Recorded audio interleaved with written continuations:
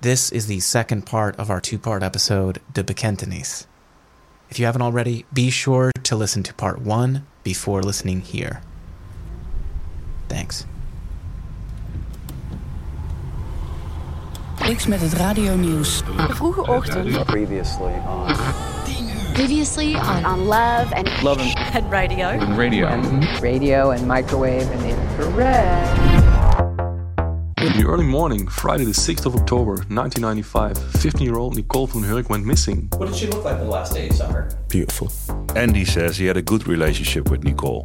I have the feeling that Nicole was sometimes scared of him. Eventually, when she got found, it was almost like a relief. Police say the body is in an advanced stage of decomposition. Nicole will never come home again. The police suspect a crime has been committed. The case was closed, there were no officers on it. It was a dead-end story. There's only one way to reopen this case, and that is to falsely confess. Je luistert naar Love Radio. Ik heet Nick van der Kolk. De aflevering van vandaag is De Bekentenis met Andy van den Hurk.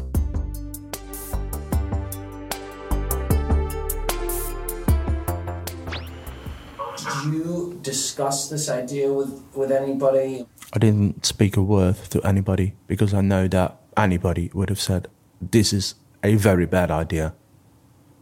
I knew it was a gamble. If it would turn the wrong way, the police would happily lock me up. Case closed. So I knew there was a price to pay. But then again, can you put a price tag on finding the killer of your sister?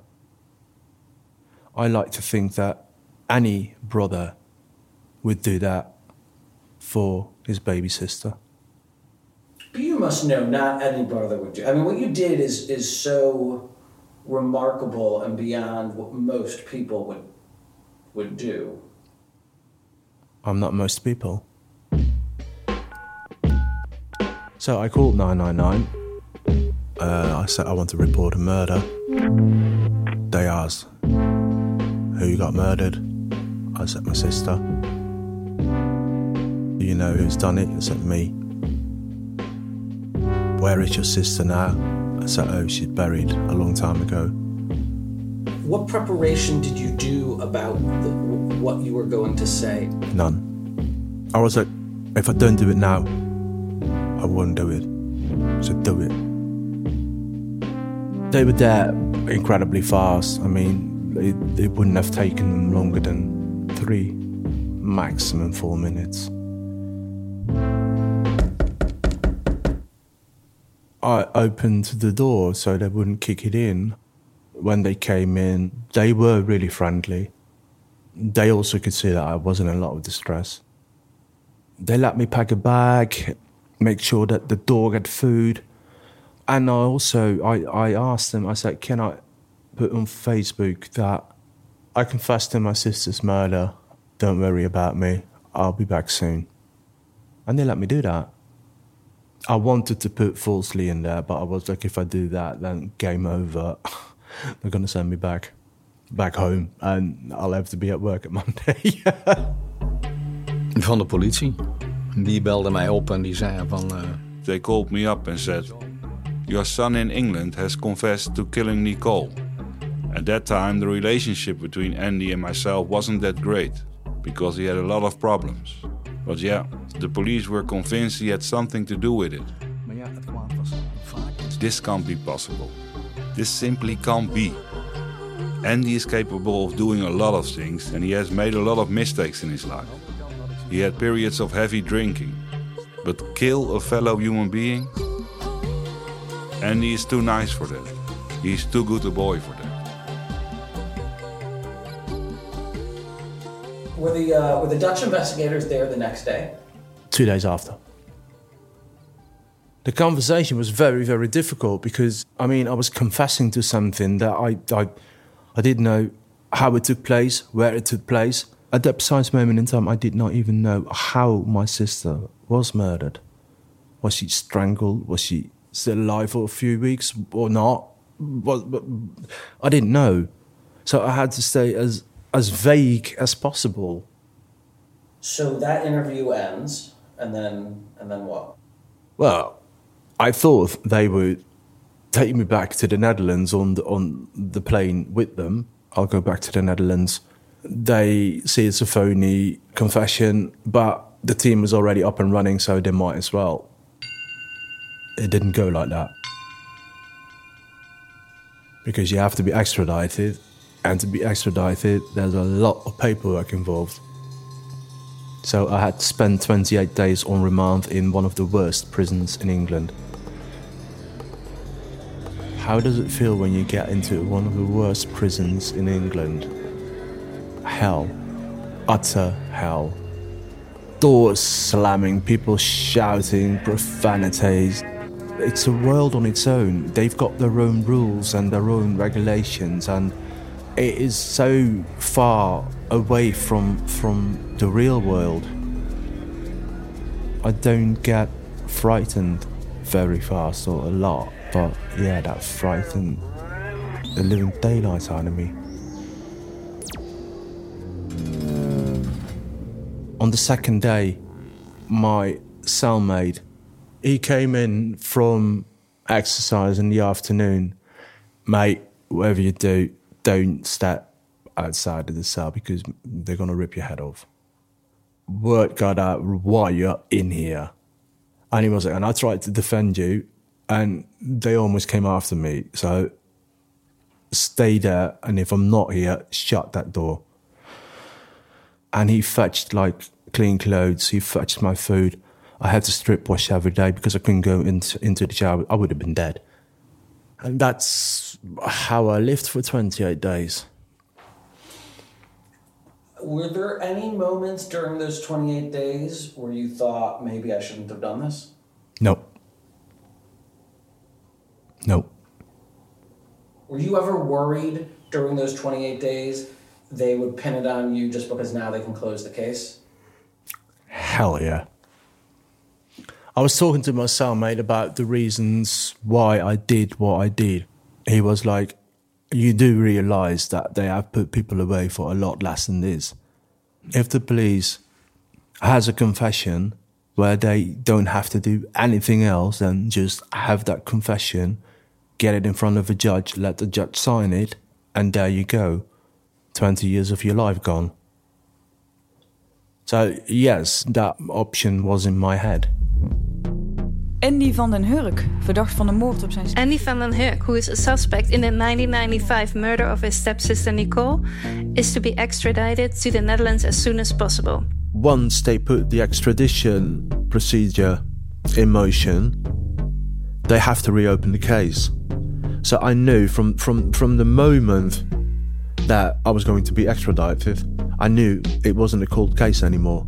Bij het politiebureau in Eindhoven. Our reporter Martijn Smits is standing at the police station in Eindhoven. Martijn, do you know when he was released? Ja, net 1,5 uur geleden. Around an hour and a half ago. We knew, of course, that he would be released today, but not exactly when. 7:18 on a Tuesday, the assistant of my solicitor picked me up at the back of the police station. I was lying in the back of his car under a blanket when he drove out of the gateway of the police station. He was like, it's safe to come up now. So I came up and I could see in the distance, I could see the police station. There must have been 100 television stations with cameras waiting for me to come out. Everybody wanted a piece of me. Sorry, Britney Spears, but I had to use that. Everybody really wanted a piece of me.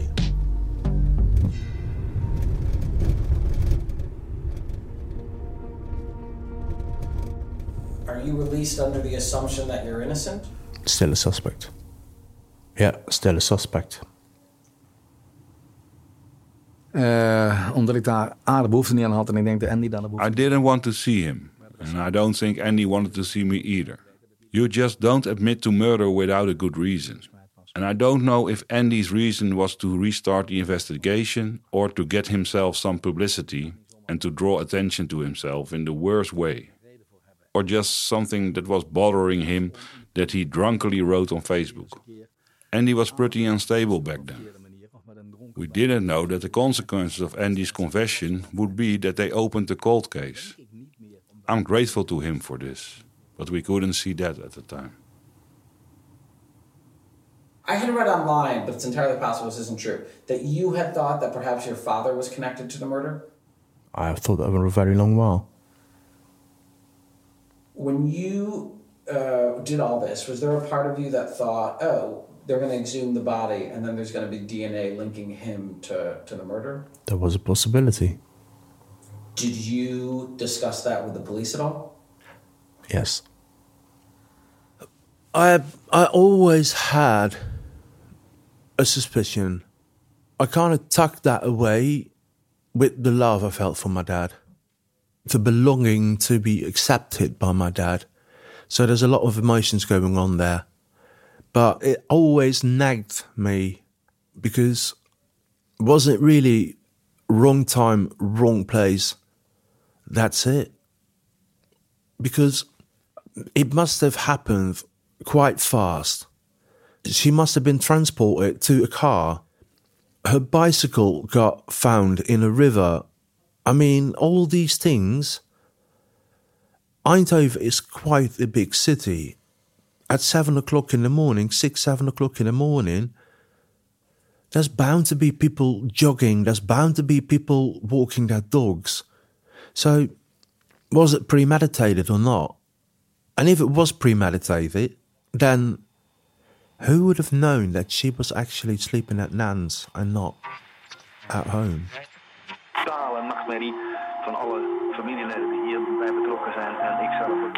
After I got released, I stayed at a friend of mine for a while, and she showed me what my dad did. It took him about 5 seconds after my arrest to appear in front of a camera. If I think about all the things Nicole's school friends are saying, they were all scared of him. Nicole was terrified of him. Oh, I've always known this. I've always known that he's done it. I have to conclude that the authorities have the right man at the moment, however tough that is for our family. We have to face the fact that the case is solved and we can move on to another chapter. Ik heb diverse dingen tegen de media gezegd. I said various things to the media. Bijvoorbeeld gezegd van Andy. For example, I said Andy can't be. Andy isn't capable of it.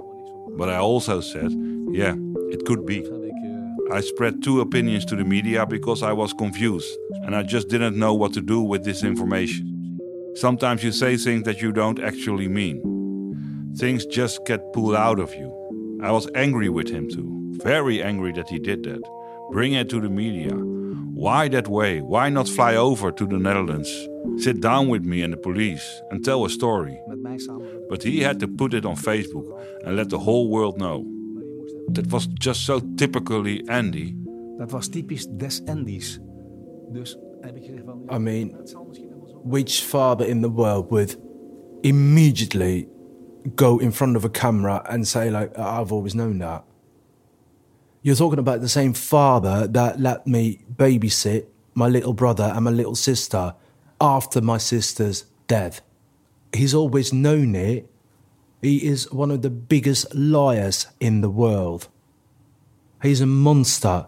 He's an absolute monster. And one day, I will make sure that mask will fall off and everybody else will see it. So I started my own media war with my dad. Stiefbroer Andy is inmiddels weer terug in Engeland. Stepbrother Andy is now back in England. He thinks it's terrible that his father has accused him of murdering his little sister. And I told every media outlet she was pregnant of him. Ja, je deed nogal een aantijging zojuist, zei. You know about your accusation that your father might have raped Nicole. That's a pretty serious accusation. Do you have proof of that? Het is nogal een aantijging, maar dat zou bewijsmateriaal zijn. Ik weet inmiddels uit het onderzoek dat ze zwanger was. Ik heb een heel... Ja, ik had zoiets van. I was like, Andy, get treatment. You are nuts. Don't do this. You are saying things that you can't prove and are untrue. And it's of no use to anyone because you are going to point the investigation in the wrong direction. It's just all wrong. Not to mention the police never suspected me again. Not in the least. They knew that we had nothing to do with it. Did you ever talk directly to him during this period? No. I was in a very emotional period in my life. I could not handle the emotions of the aftermath of what I had done. I completely lost it. I had a mental breakdown. I got hospitalised for 3 months in Dartford. That's South East London. What were the symptoms that you were manifesting? Mainly suicidal, yes. Very depressed, very, very dark, very cold. Very lonely as well. I did not feel any belonging, any form of safety.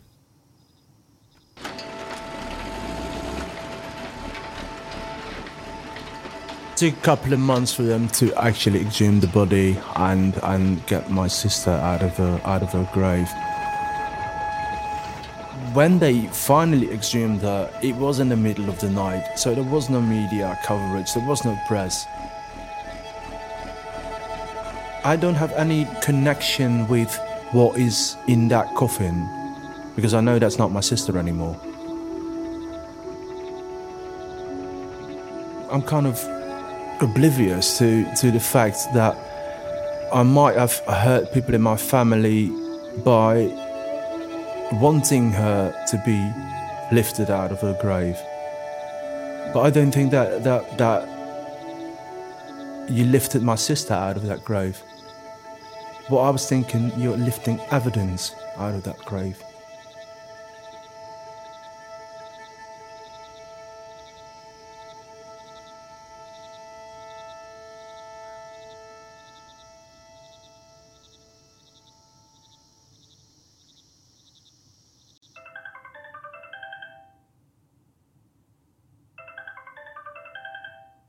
I was in my living room and I saw its Dutch number.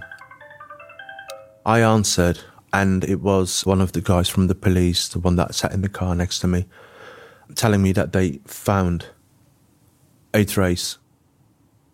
I mean, PSV, my football club, can win the Champions League 30 times in a row, and that would not give me the same feeling as I had when I heard that they had DNA and that the DNA was actually on that system.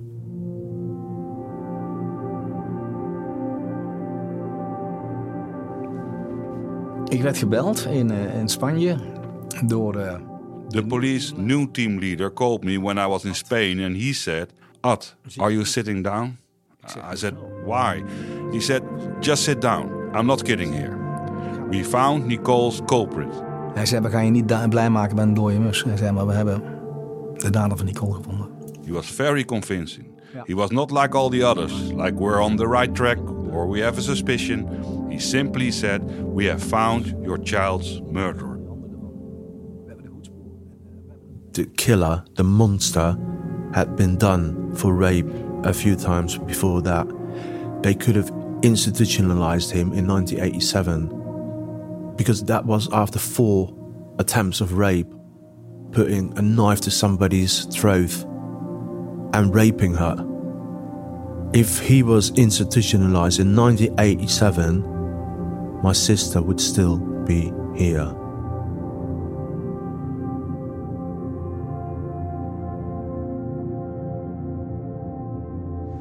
Jos de G. blijft vastzitten voor de moord op Nicole van den Hurk. Jos de G. is to remain in jail for the murder of Nicole van den Hurk. The High Court has finalized this conviction. It took years for the case to progress. Jos de G. became a suspect when he was convicted for a similar case in 2001. His DNA appeared to match the traces found on Nicole. We waren gewaarschuwd door... We were warned by the state's attorney that a judge can take an hour to explain a ruling and only pronounce a sentence at the end. So we were prepared to that. This judge felt that we had gone through so much that she opened her sentence with, "I will now explain why we condemn Jos de G. for the murder of Nicole van den Hurk." The court sentences the suspect to a term of imprisonment of 12 years. The suspect is guilty of the rape and manslaughter of Nicole van den Hurk in 1995. He forced a 15-year-old girl on her way to work with her whole life ahead of her into sexual contact and, subsequently, took from her the most precious thing a human has, her life. The victim must have been incredibly frightened in the last moments of her life, knowing that her last hour was at hand. That must have been terrible for her. En dat was... Je krijgt ze niet terug, maar... Justice had been done. What a relief. What a joy. How can you be happy now? You've still lost your child, but you are glad you can close this chapter and that the right man is being punished. For me, that was the end of the story. I mean, I could start grieving. I could start giving my sister a place in my heart, in my life, in accepting her death. And yeah, I mean, you know the stages that you go through when you grieve. I finally could do that. 23 years too late, but... Dus een jaar geleden ben ik gestruikeld met een slapende voet. A year ago my foot fell asleep and I stumbled in front of my house and broke my neck in 2 places. I was in the hospital wearing a stabilizer for almost 5 months. Andy heard about it, and even though there was no real relationship to speak of, he still called my answering machine. Yeah, sorry, this is Andy. I heard you're dead, and if you are hearing this, you are not. For God's sake, let me know if you are still alive. Then I will know if I still have a father. So I called him back. I said, your father is still alive. He answered, shall we try to talk to each other in a normal way? I said, I'm all for it. He said, I've been in treatment for 5 years. I have overcome my illness. I hardly drink alcohol anymore. So I think this is the moment to see if we can restore our relationship. We have been working on it for almost a year now. And we take a moment to correspond every day. We call regularly. We bellen regelmatig. My wife and I have decided to go to England soon to visit and to get to know him the way he is now. Because I think today's Andy is the sweet Andy I always knew was there. Want ik denk dat de Andy van nu... I feel we both feel it's the right time. That we don't have much time left and that we should try to get through this without arguing and blaming each other. And just take things as they are. Let bygones be bygones and work on the kind of father and son relationship where it's not too late to mean something to each other these last years. I like to think that my sister is surrounding me. Believe me or not, sometimes I really can feel her. I know she's pushing me in this interview. I just know that. There's something pushing me into this interview. Because there's a lot of things in me shouting like, don't do this, don't do this. Yesterday we came at a point where I was like, I'm going to walk away. Because I can't do it. But I kind of feel that my sister is with me, saying like, go on, please, do it. The wound is still there and it still hurts. And it will always hurt. But she's more like a comfort blanket now than a burden. Than something I don't want to think about because it hurts. I can't stop thinking about her. I don't want to stop thinking about her. So, wound or not, painful or not, she is there.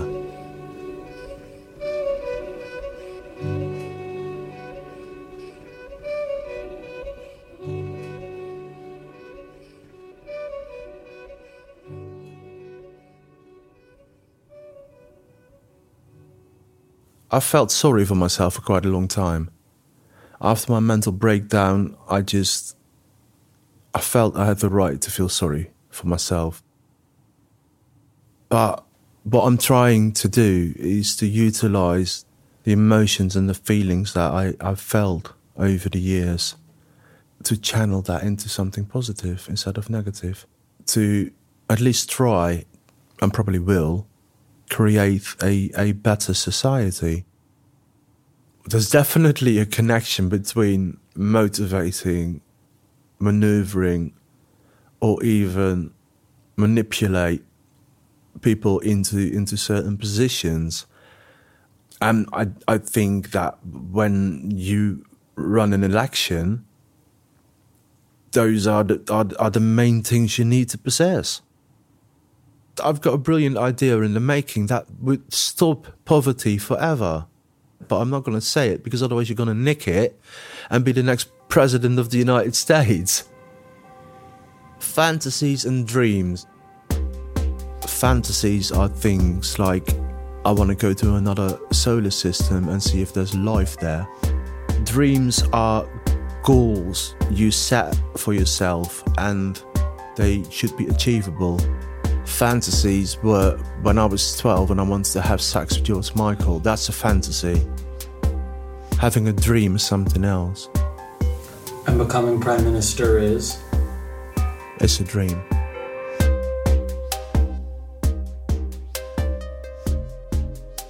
That's it for Love and Radio. I'm very sorry to have to tell you that since this episode was originally produced in 2020, Andy died in his home at the age of 46 earlier this year.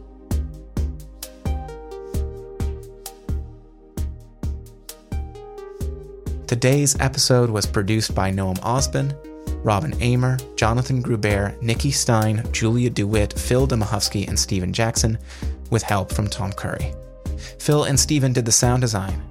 It also featured music by Pierre Rousseau, Oliver Coates, Don't DJ, and Juliana Barwick.